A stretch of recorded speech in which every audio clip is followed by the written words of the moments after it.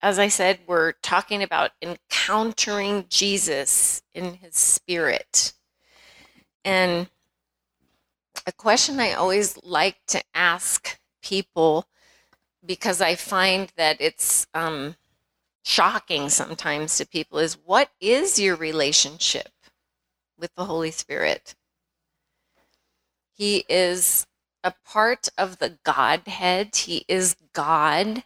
He is exactly the same in nature. He is God. You know, he's there. Everything about him is just like Jesus, just like the Father. But I think because there's so much false doctrine out there and so much crazy manifestations that people say are moves of the Spirit, we get kind of intimidated or scared to embrace the Holy Spirit because there's so much craziness out there. And I just want to say to you, that is the tactic of the enemy. Jesus himself said that the Holy Spirit was going to be sent to comfort us, to teach us. He said he's not going to talk about himself. His role is going to be to speak to you all the things that I've said and remind them to you. He's our teacher. Another word that's used to describe him in the scripture is the teacher. And so we need this relationship with the Holy Spirit. We need to know God's word better. We need to have the word quickened, like I said, that rhema, that sword of the Spirit in the moment. We need it as we're sharing with people. We need an understanding of who God is as we're trying to serve him. So this relationship with the Holy Spirit is vital. Literally, I'm telling you, vital to our walk with God. Not because we can't keep walking with God if we don't know the Holy Spirit better. That's not what I mean, but because we're missing what God intended for us if we don't have it. We're missing what God intended. It's like we're saying to God as he sends us away to know him better and draw closer to him. It's like we're saying, that's too much for me, God. I'm scared of that. None of us would say we're afraid of Jesus in the sense of worried that getting to know him better is going to make us crazy, or we know it's going to make us bold, but we don't feel like getting to know him better is going to make us strange, right? But sometimes because the Holy Spirit has been so misrepresented, we feel like that, right? We feel like, well, I don't want to be one of those people that barks like a dog. Well, if God doesn't bark like a dog, the Holy Spirit doesn't bark like a dog. I'm sorry. He doesn't. I feel very confident saying that. If God doesn't do it, then the Holy Spirit doesn't do it because he is God. If Jesus doesn't do it, the Holy Spirit doesn't do it. So reject all the nonsense.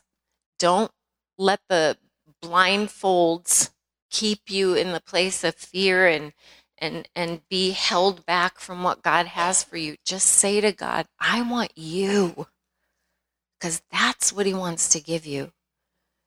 Amen? When we talk about the Holy Spirit, we talk about the God when Jesus came himself. We just looked at that scripture, right? He thought it not robbery. He just took off his glory and he came down to earth and he humbled himself to be a man. He wanted to relate to us.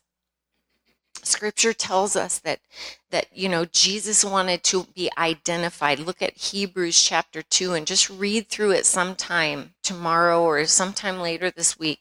He wanted to be identified with us. He wanted to know what it feels like for us in every possible way.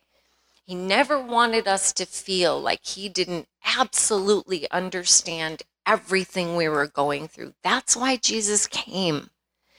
And then when Jesus was getting ready to be ascended, and when he was teaching the disciples and they were so scared because he was leaving, he said, don't worry.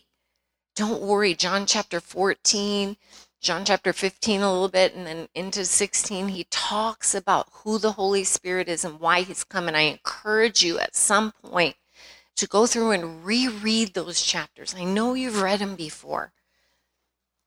But look at what Jesus said the Holy Spirit was going to do for our relationship with him. But he said, I'm sending someone in my place. I'm going to send someone. And actually, I want you guys to know it's better for you that he's coming. And think about it. Jesus, when he was here on earth, he could only be in one place at one time because he was human, right? He could speak and praise God. He spoke to incredible crowds on the side of the mountain, and he did all these amazing things, but he can only be at one place at one time. The Holy Spirit can be with us right here in Tubac at the golf resort, and right here in the midst of our retreat, and way on the other side of the world where it's morning time, not night. He's also with the believers there, and he's right smack in the center of what they're doing. And that's one of the reasons that Jesus said it's better that he can be with us. The Holy Spirit's not bound by a body, so he's free to be with us in the midst of that stressful meeting that you didn't know was going to happen with your boss, and you're worried and your mind is racing and you just are thinking about all the things you hoped you'd have the chance to say, and you're worried you're going to forget, and you want to have your face look like this, and your priorities come across like all these different things. The Holy Spirit can be right there with you when you ask, Lord, help me, strengthen me, help me to be a good example of Jesus. He's like, great, that's what I came to do. He's everywhere all the time. And he had full authority, just as Jesus had that authority. You know, Jesus was limited while he was in his body by humanity. He was limited. He couldn't do all the things that he did in heaven. But the Holy Spirit's not limited at all.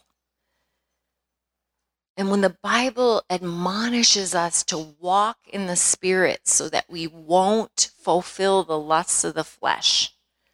Some of you have been believers for a long time. Do you really know what that means? Do you feel like you walk in the Spirit?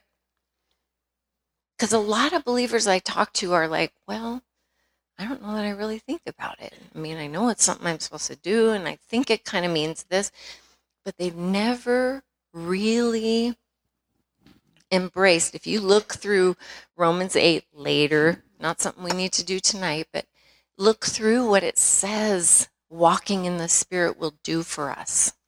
We're no longer under the law. We're free. It's a way for us to please God continually, it says in Romans 8. And I know if I ask, how many of you want to please God 24/7? All of you would raise your hands. We do. All we need to do is to walk in communion with the Holy Spirit, letting him live the life that we want to live before God through us, empowering us, enabling us, teaching us, guiding us, walking with us, all the things we need him to do. That's what he wants to do in our lives. And I really believe because we need him so much, the enemy works overtime to hinder us from embracing him and knowing him better. Would you guys agree with that? In light of what the enemy is doing in society and all the craziness going on around us. And I just want us to talk for this session about what that means. And I know this is preaching to the choir again, but it's important because a lot of believers really never understood this. So just indulge me for a few minutes while we go through this. The Holy Spirit relates to us in three distinct ways, okay? He is with us. The Bible says he's like a schoolmaster. He comes alongside of us in our life, and he's constantly showing us what we need from God. He's showing us what God's righteous standard is. He's showing us what the truth is. He's like the voice of our conscience, lots of people say. He's the one who says, oh, that's not what God wants you to do. He's right there next to us. And he's always with us. He's with every person in the world, believer, non-believer, no matter who you are. And the Bible says he's like a schoolmaster because he's trying to lead us to Christ. He's always guiding our lives towards the truth and towards Jesus. And there came a point where we saw what the Holy Spirit was trying to teach us. We saw who God was, and we accepted God's work on the cross.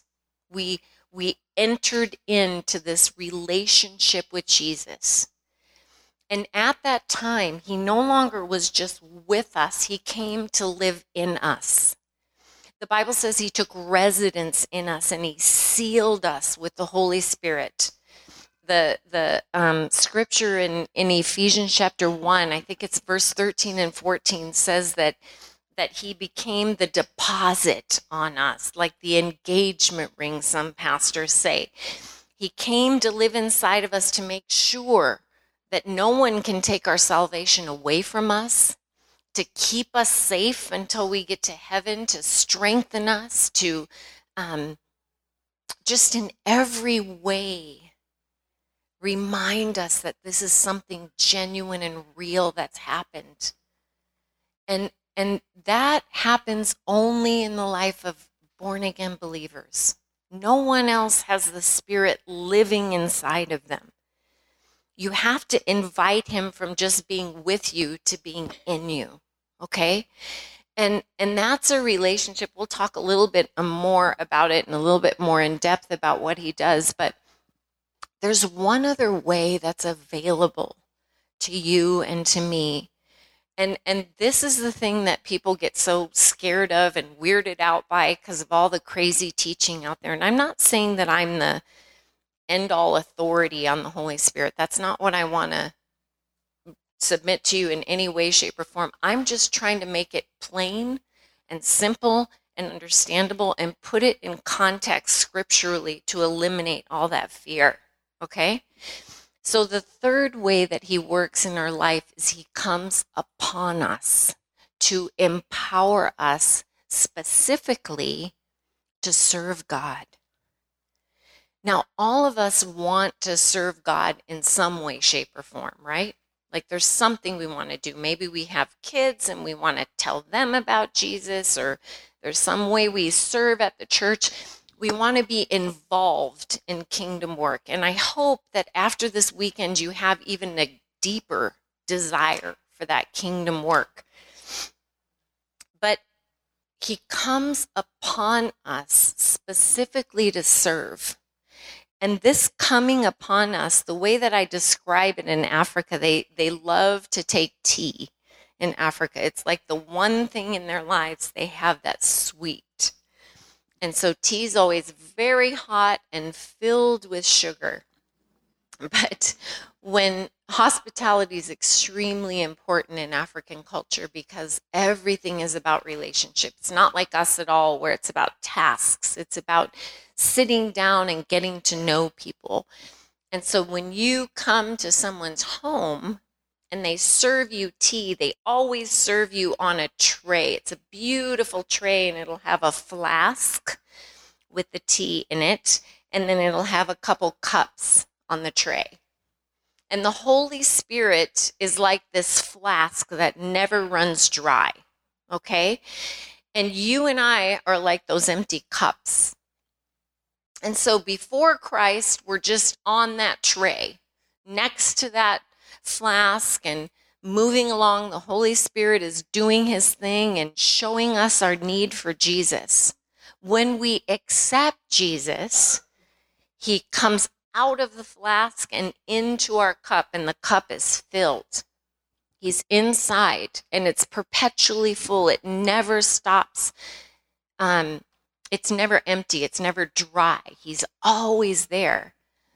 But coming upon us is if you were to take that flask and start filling that cup until it just bubbled over the top and spilled out onto the entire tray. And the tray is like the world. Okay? It's overflowing you and me so that it can touch somebody else. And that's what it means to have the Holy Spirit come upon you. He enables you. So if it's really God who's here in the midst of our retreat and teaching you, what you're experiencing is that Spirit being poured through my empty body and coming out through my mouth. It's not me. That's why very literally when I say to people, it's not me, it's Jesus, I mean it. Because it's the Spirit of God working through me because he wants to touch you. And that's why sometimes, as we prayed earlier would happen, you're sitting in church and the message just feels like it's for you.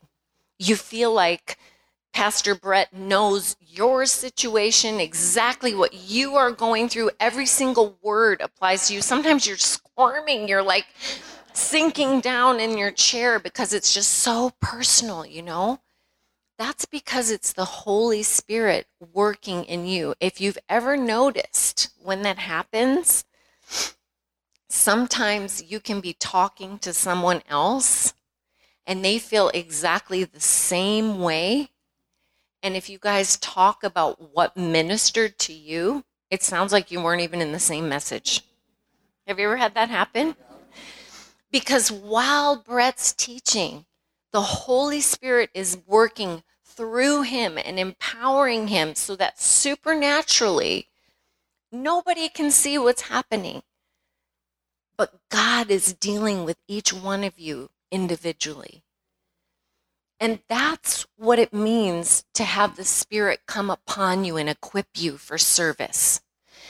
And yes, there are gifts of the Spirit, and some of those gifts of the Spirit are tongues, which people get all weirded out about. I don't even want to talk about tongues tonight because honestly, they're not the greatest gift.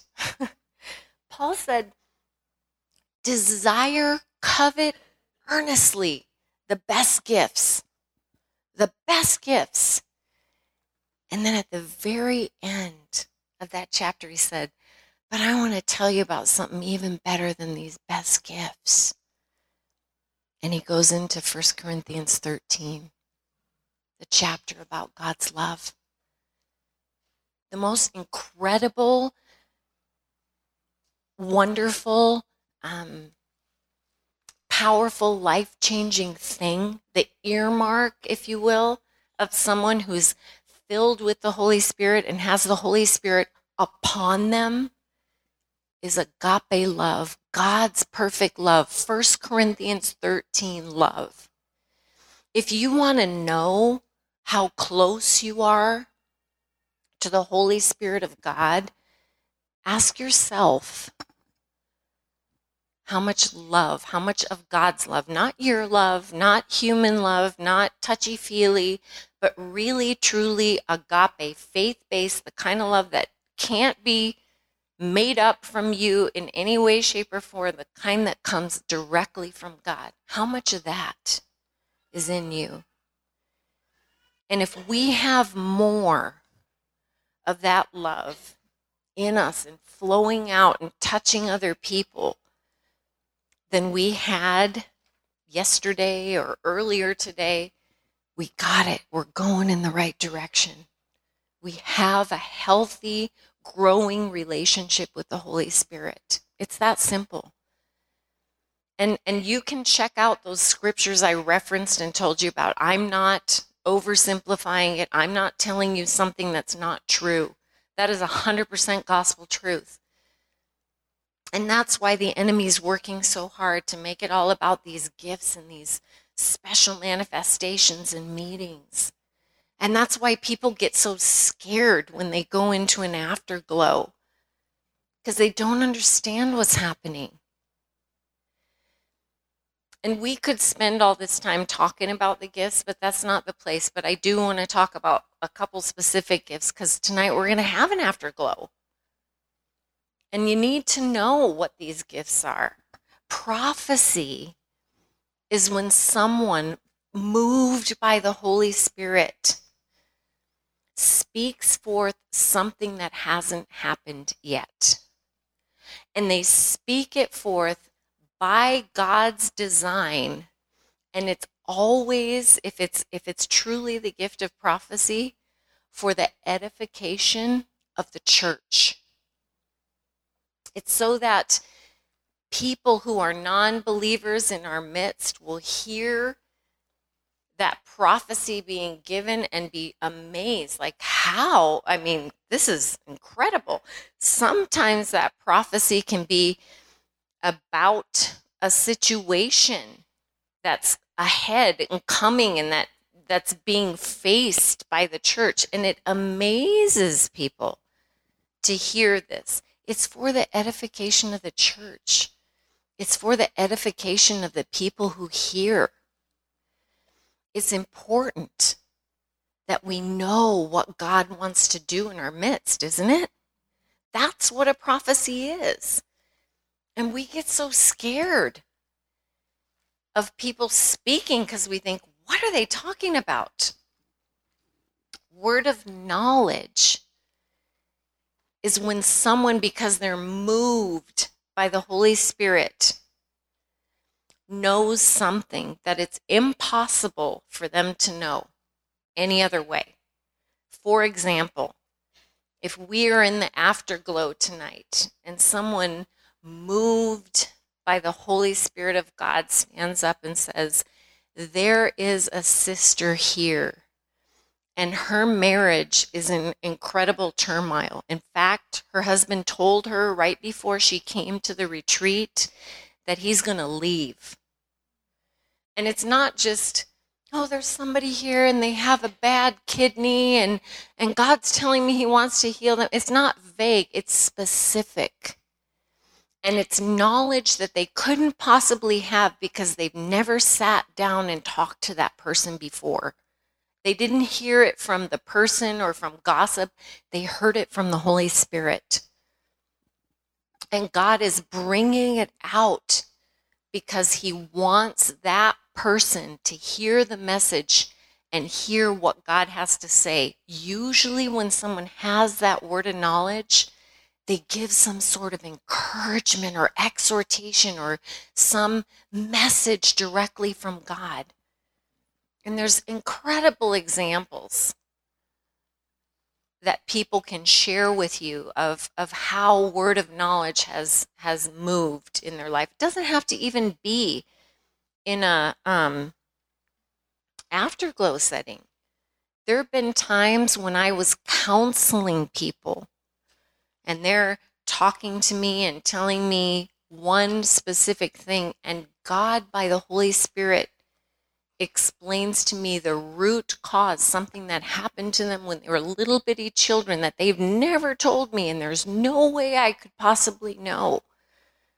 And he tells me exactly what's going on. Why? Because God loves them and he wants to answer the thing that's hurting them.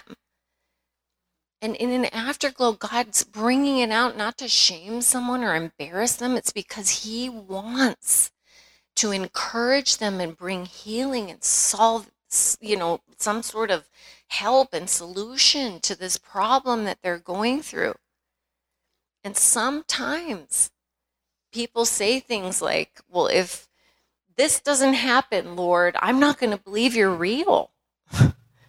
And that has happened before, and God's given someone word of knowledge to meet that unsaved person. That's just what word of knowledge is. Now, word of wisdom is a little bit different, and you see that a lot of times at Afterglows too. Word of wisdom is when someone has this supernatural solution to a problem that's brought before you. Like, remember the story of Solomon when the two women and one baby died, and Solomon said, cut the baby in half? He didn't really mean to cut the baby in half. We all know that, right? He was trying to trace out who was the real mother. And so God gave him word of wisdom. He gave him a way to see what was happening. Okay? And I say that because sometimes I think people, when they think of an afterglow and a time of waiting on the Lord, and they're new in their relationship with the Holy Spirit, they're here, they're worshiping, they're just in the presence of God, and in their heart, they feel like they're supposed to say something deeply personal or some sort of really wise saying that's super specific, and you think, what was that? What did I eat? You know? And you just keep quiet because you've never had that happen before, and you don't realize that the Holy Spirit is giving you an opportunity to share. And it's scary at first. But I encourage you, if the Holy Spirit is moving on your heart that way, just trust him, just step out. An afterglow is a place where everybody loves the Lord. You are among sisters. And if you stumble over your words or get nervous or cry or make a mistake, none of us are going to laugh. Okay? None of us are going to think, oh, that's so stupid. None of us. And if the word of knowledge God gives you is something that the person who hears it and it's for them, they don't want to fess up and receive it, we're not going to say, oh, that was so dumb. Why did you say that? That wasn't a word of knowledge. We're going to just encourage you that you stepped out, okay? The only way, ladies, that we encounter Jesus in his spirit, he is a spiritual God. You know that. But he wants to commune with our spirit, and here's why. Because our spirit is free from the curse that troubles us all the time. Our spirit was born again, brand new, without one shred of sin. That's why the Bible says in 2 Corinthians 5 that we're new, that all things have become new. The old is cast away, because our spirit that was dead is now alive. And that, sisters, that spirit that God gave life to and breathed life into, that's not going to die. When you go to heaven, that's going with you. It's not going to be changed in the sense of like it has to be cleaned up or fixed like our body does. It's already exactly what it needs to be. And that's why I'm saying we can grow in the spirit. That part of us and that part of our relationship with God can grow and foster and bear more fruit and become broader and more effective if we'll let it. And if we'll give God the freedom to do what he wants to do. Amen? So I want to encourage you, if you've never had a time in your life where you've actually said to the Holy Spirit, you know, sometimes people are at a retreat and they have special meetings you go, and that's wonderful. There's nothing wrong with doing that, but you go and you pray to receive the Holy Spirit. And sometimes they say, okay, now you're going to get your prayer language and speak in tongues. And so maybe you've always shied away from that baptism of the Holy Spirit because that didn't quite make sense to you. Can I just tell you, I was that person for months. I searched the scripture. I went to my pastor. I was so confused. They give you this little book at Calvary Chapel, Costa Mesa about the baptism of the Holy Spirit, and it has all these great scriptures.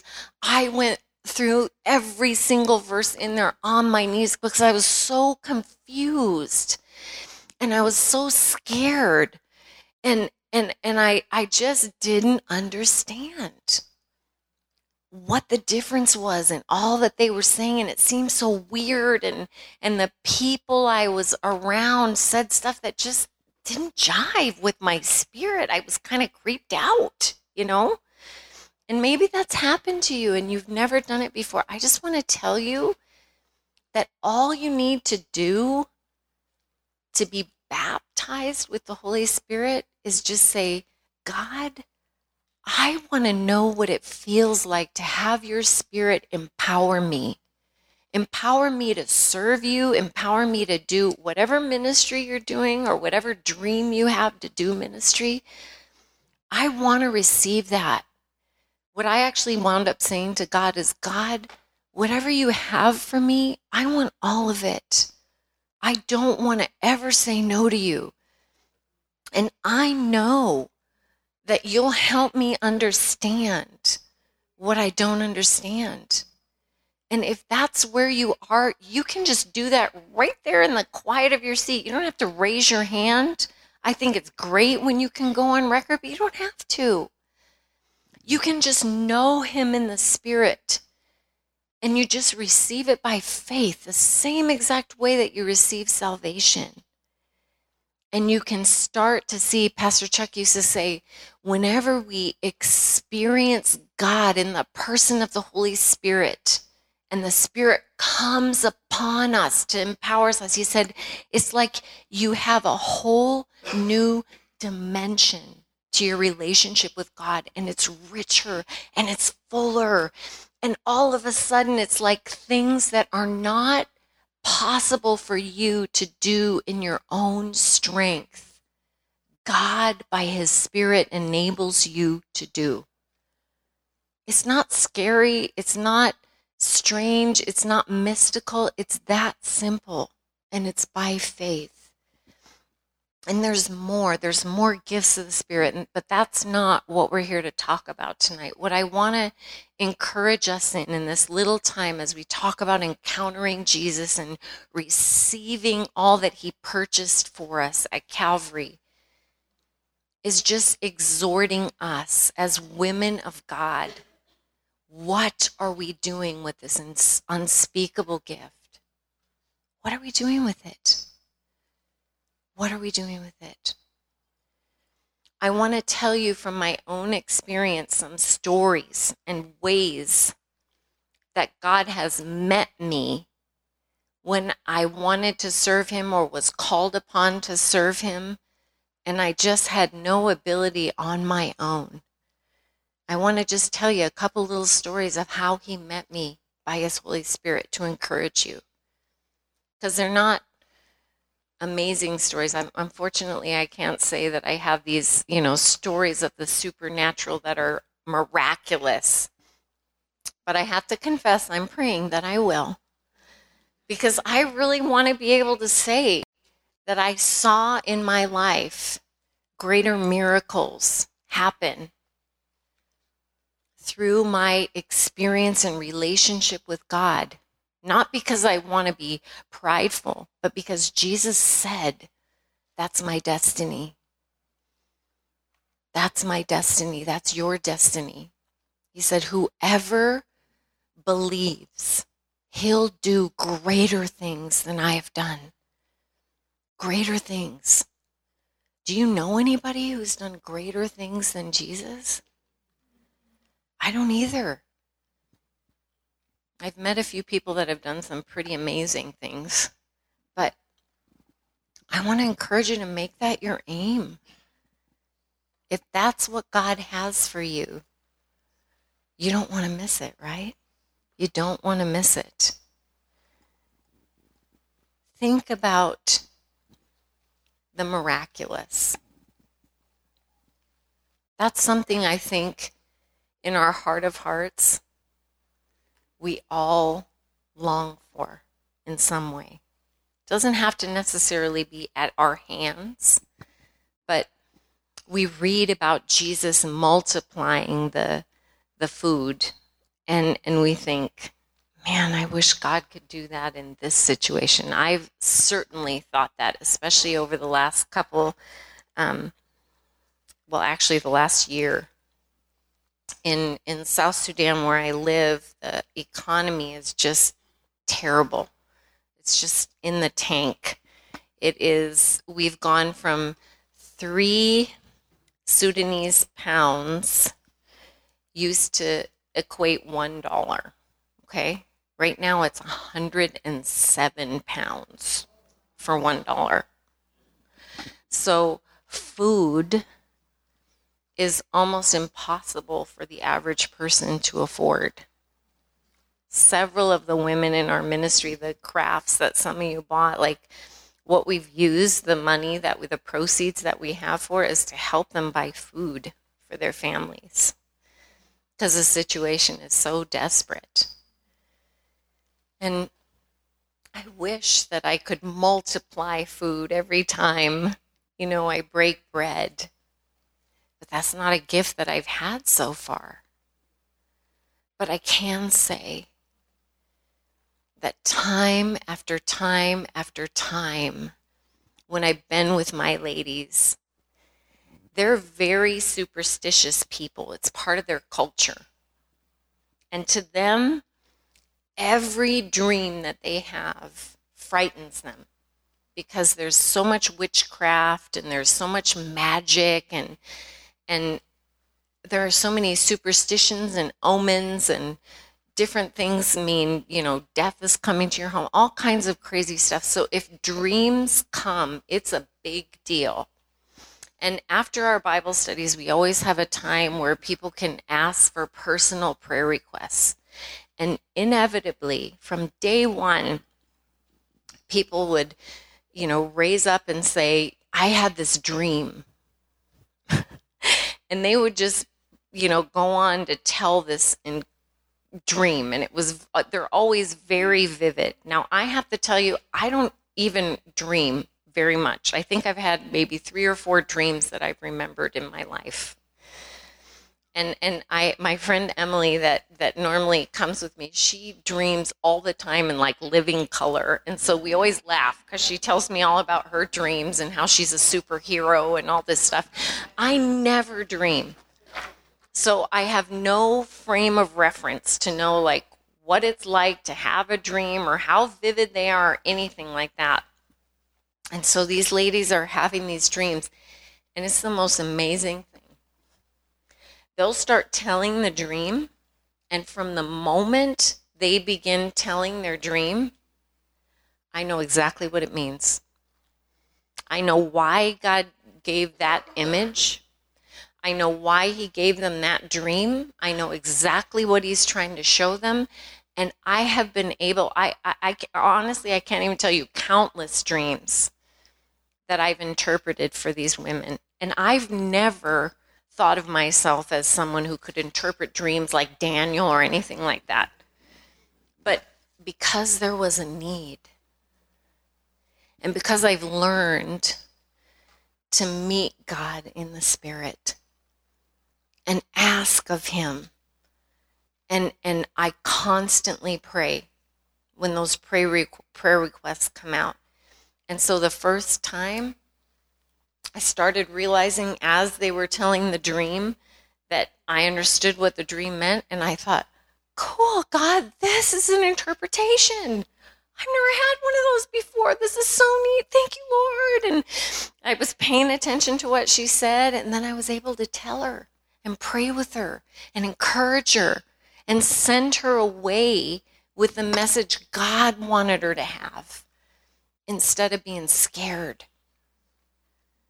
That was Jesus working in the Spirit through my little life in Africa, in a mud hut, in the most unusual circumstance.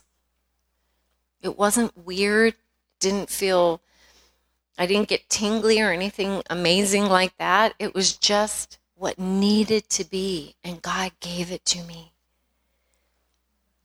And it's not going to be like that every time the Spirit moves in your life, but I hope that encourages you that it can be very normal. You know, maybe for you it'll be with one of your kids, or I don't know, your husband, some situation that you just know. You'll just know. Don't worry. You don't have to wonder, is this from God? Is it not from God? You don't have to sweat about it or fret about it. If it is, you'll know. You'll know. You don't have to worry at all.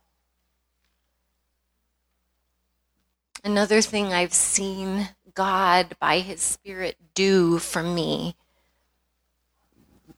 is sometimes while I'm teaching, I know it doesn't seem like it now, but especially when I first started teaching, I love how things tie together in the Bible, like the New Testament, the Old Testament. I love to jump around the scripture and just piece everything together and create this long tapestry of how everything comes together. And so when I first went to Africa, because I liked that kind of teaching, that's the way I was preparing the messages while I was teaching. And I realized after about 2 times that most of the women that I was teaching are illiterate. Not only are they not interested in how the Bible relates in all these different places, but they can't read their Bibles to begin with. And as I got to know the culture a little bit better, I realized not only that, but most of them, if they have a printed Bible, all they have is a New Testament. They couldn't flip to an Old Testament even if they wanted to. And so I realized right away, like, Lord, this isn't going to work. I need to do something else, and I'm not really sure what you want me to do. And I really believe right away that God showed me the value of parables. He used them all the time. And the biblical definition of a parable is when you take something that is natural, like sowing seed, and you put a supernatural truth right next to it. And the reason is obviously so that while you're doing that natural thing, it triggers your memory and you start thinking about the spiritual thing in a new way. Helps you understand all kinds of things. So I thought, wow, Lord, thank you that you taught like that. And I started focusing on the parables and, going through all the parables. Well, the most amazing thing happened. God, by His Spirit, started giving me all kinds of parables. And over the years, we would call them today word pictures, but He's given me all kinds of things about just everyday life to use and share with these ladies, my own little parables for them. Well, not mine, really, they're God's. And I get to share them with these women. And it's the most encouraging thing in the world to see them remember God's word because of some little example that you shared with them. It wasn't me, it was God who gave it to me. I can't take any credit for it. But it was so natural. And it's impacted in every possible way positively the discipleship program with the ladies in Africa. Those are just 2 simple things. But you see how natural it was and how easy it was? to know God in his spirit. And I want to encourage you that, and I'm sorry, I don't know what time it is, but can you tell me what time it is? 7:40? Okay. It's so possible for each of you to experience 1,000 times more than those little examples of God and his spirit. But if you really believe that you're a daughter of the King and that you're royal and that God has a plan for you, actually the scripture says in the book of Ephesians that he planned out before the foundations of the world good works for you to walk in. Isn't that awesome? I want to read you something that is from Arthur Way's translation of Paul's letters, and I stumbled upon this old translation because I love Amy Carmichael. If anyone likes to read missionary biographies, anything about Amy Carmichael is fantastic. But if you enjoy her biography, you will enjoy even more her writings. But she often quotes this translation, and I was so moved by this one particular verse, and I hope it'll encourage you too, because it is a beautiful picture of how the Holy Spirit works in our life. So let me read it for you. It's just one verse. It's from Philippians 2, and in your Bible, it's Philippians 2:13, and it says, "You have not to do it in your own unaided strength. It is God who is all the while supplying the impulse, giving you the power to resolve, the strength to perform the very execution of his good pleasure." God is working in you, giving you not only the desire to do it, but he's giving you the strength every step of the way. How? By his Spirit. And he does that for anybody that the Holy Spirit lives inside of. It's not just the power of the Spirit upon you that makes that happen. That's all of us. God already is doing that in your life. He already is equipping you. But I want to suggest to you that for most of us, he wants to do so much more. And we might be scared, unaware, or just downright not thinking about it in any way, shape, or form of how he wants to work in our life. And I really believe that for each of us, we need to be not just once in our life, but continually saying, God, what can we do for the kingdom today, me and you? What's available to us right now? Because have you ever noticed that when you need something, God works it out so that someone's there to meet that need somewhere along the journey? When you pray and ask, someone's available. You could be that person that's available if you'd pray that prayer. God will just use you in the normal course of your day for other people, for his kingdom, for good eternal purposes. He might use you to take a phone call. He might use you to witness to somebody on an airplane or in a grocery line, or I have no idea where he's going to place you. But we are, each one of us, undercover agents, ambassadors of Jesus Christ behind enemy lines. Wherever you are, if you have a job, if you're retired and live in a beautiful neighborhood and go for a walk every day and 25 of your other retired neighbors are out there walking, God put you there as his ambassador. And he wants to use you. You might think this is the time that I exercise every day. Let me tell you, God is so incredible.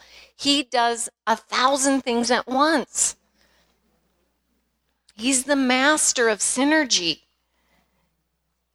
And he wants to just interrupt your life and add this whole other dimension if you're willing. And you will find the most fulfilling, exciting adventure you've ever experienced. Have you ever led someone to the Lord? You remember how excited you were? You remember that feeling? I remember the first time I led someone to Christ, I thought, this is so awesome. I wish I could just do this every day. I just felt so excited.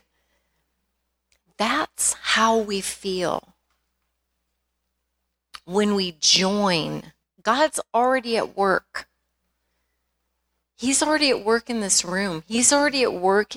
He is the one who put the rooms together. You may think that you picked your roommate, but God designed that. I'm serious. I'm 100% serious right now. And God might have an incredible counseling or teaching opportunity for you right there in that room. You guys have been chatting about 1,000 different things. Just ask the Lord tonight while we're worshiping, Lord, I'm available. If there's any way that you can use me, please just use me. I'm available. That's all you need to do. And he will open wide the door and say, you want to come? And it'll just be a sudden invitation. That's why the Bible tells us, how many times have we all read, be ready in season and out of season? And we laugh about that and we think you have to gear up. It doesn't really mean gear up. It just means be prayed up, be filled with the Holy Spirit, be so dependent on God that at a moment's notice you're ready. And I want to tell you something that I've learned. I am so confident that any question anybody has, God has the answer for it in his word. Any question. I don't care what it is. Now, that's pretty bold to say that, because you know how many diabolical people there are out there that will say, oh, this is going to be fun, and they're just trying to think of a way to trip me up. That's okay. Because you know what? God's smarter than they are. I am not worried about it. God said in Jesus Christ are hidden all the treasures of wisdom and knowledge. In him is yes and amen. And there's nobody that's going to prove him a liar. And so just opening that door makes me available to the skeptic. And I am terrible at debates. Terrible. I crush under pressure. And I'm not very smart. And I used to have this amazing memory. Let me tell you, ladies, after I went through menopause, I cannot remember my own name most days. And that's not, my daughter will tell you, is that not true? I forget stuff all the time. I'm serious. I think my brain left. And I was not one of those people that got to go through slowly. I had surgery. So it was like there one day and gone the next. So it happens. It has nothing to do with your Bible knowledge, your smartness. It has everything to do with your heart. And I've had this privilege of serving God as a missionary, and I have just seen him over thousands of times. He's been the answer I needed. And people are so okay when you're looking for an answer for them and it takes you more than 5 minutes, takes you a couple days. They're okay with that. Occasionally that happens. Usually God gives you the answer right then and there. But we have to get to that place, ladies. Being an ambassador and being all in with God and being one of those end times believers that makes a difference, it actually requires it, I think. If you have a chance within the next few days, just read through Matthew 24. It's where Jesus talked about what things would be like in the end times, and it's where he told us that in the last days the love of many would wax cold.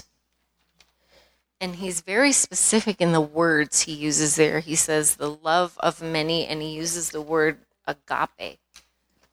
So he's not talking about the kind of love that we naturally have, like Paul's talking about when he talks about, the people will be haters and they won't like anybody, they'll complain all the time. He's not talking about that natural affection love.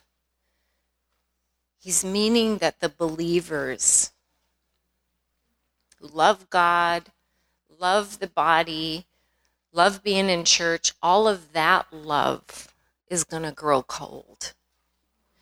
And that love comes only from God. It doesn't come from you or me. He gives it to us. It's a gift that he bestows on us.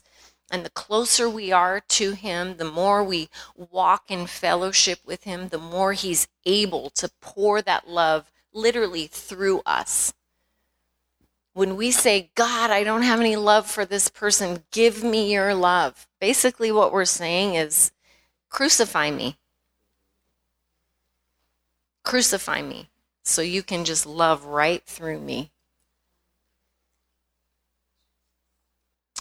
And in the end times, that's going to wax cold.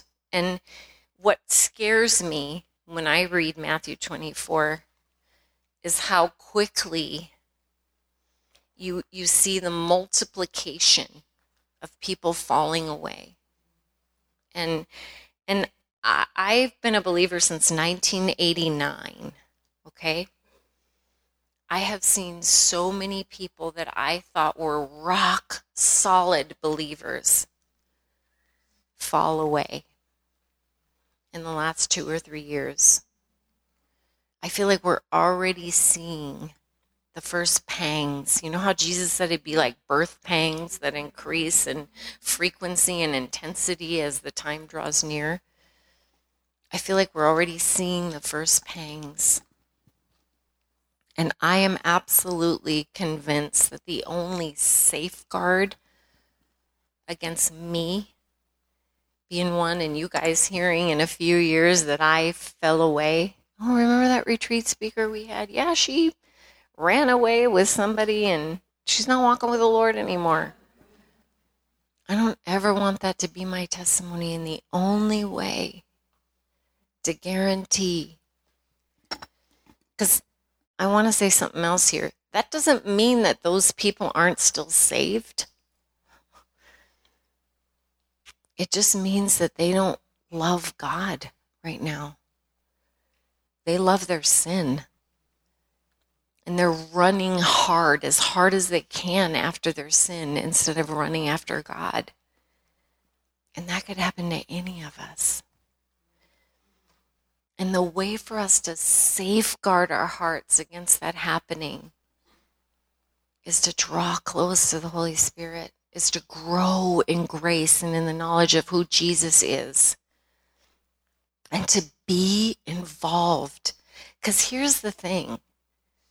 When we're walking in the Spirit and we're like, when I do something like this and I have the whole weekend to just pour my heart out and share what God has shown me about the Bible and and I get the chance to talk with all of you in between, I'm energized. It's tiring in the sense of like it's long nights and early mornings and you go without sleep and stuff. But my heart is like on fire. I'm so excited about it. I'm so excited to be with you, and I'm so excited by what God's doing. And I get so excited when someone shares with me their vision and how God is leading them to start something, or they say, oh, remember when you said this? Well, God showed me that. I love that kind of stuff. I love it. And anyone who's moving in the Spirit would say the same thing. Our bodies might be exhausted. That's what Paul meant. Outwardly, we're perishing. And it's so true. Now that I'm getting older, my body is falling apart. But inwardly, I want to be like Paul. I don't want to stop getting excited about Jesus and getting involved in what God's doing all around me. And I don't want you to either. It's the only way for us not to be a statistic. Encounter Jesus in the Spirit. You can do it tonight. I'm so excited for this time of Afterglow because I hope that just a few of you, even if just one person by faith said, I'm going to do it, and really entered in a new way with Jesus during that time of worship, it would be worth it. And you can think I'm crazy. I don't care. I stopped caring a long time ago if people think I'm crazy. I want you to like me, but more than that, I want you to just be in love with Jesus. I'm sure you know that already, right? Be in love with Jesus. And don't just believe me. I've told you about the baby steps that you can take in the Spirit. There's so much more.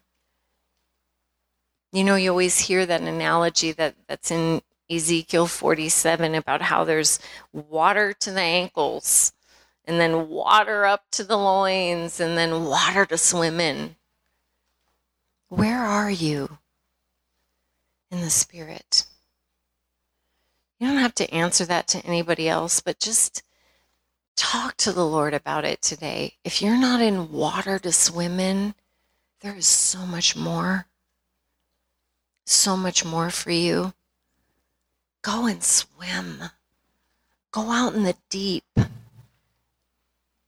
Like that song Ocean said, take me deeper than my feet would ever wander. Go all the way, because you will not be disappointed. On the contrary, you'll be amazed. You'll be speechless with love, because God is so incredible. Amen? Let's pray.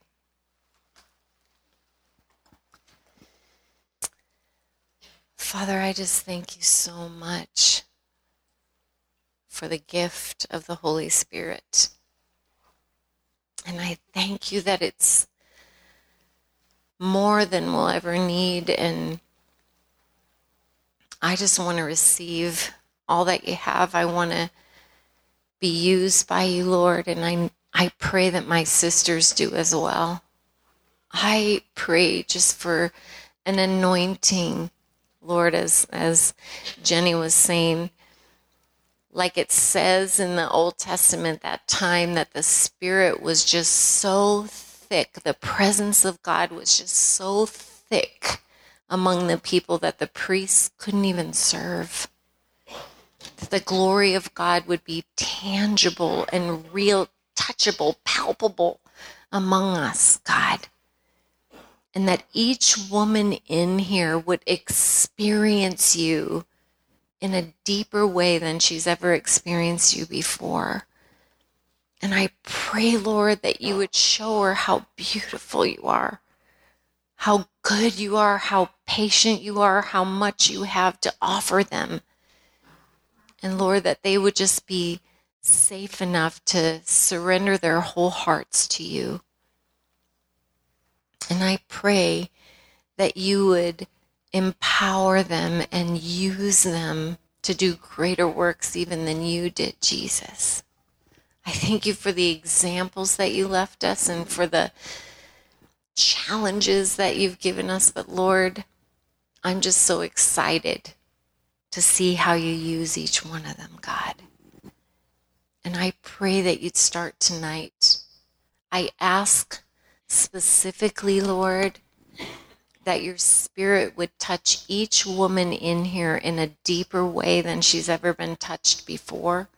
Father, that you would equip her, that you would overflow her and overwhelm her and use her.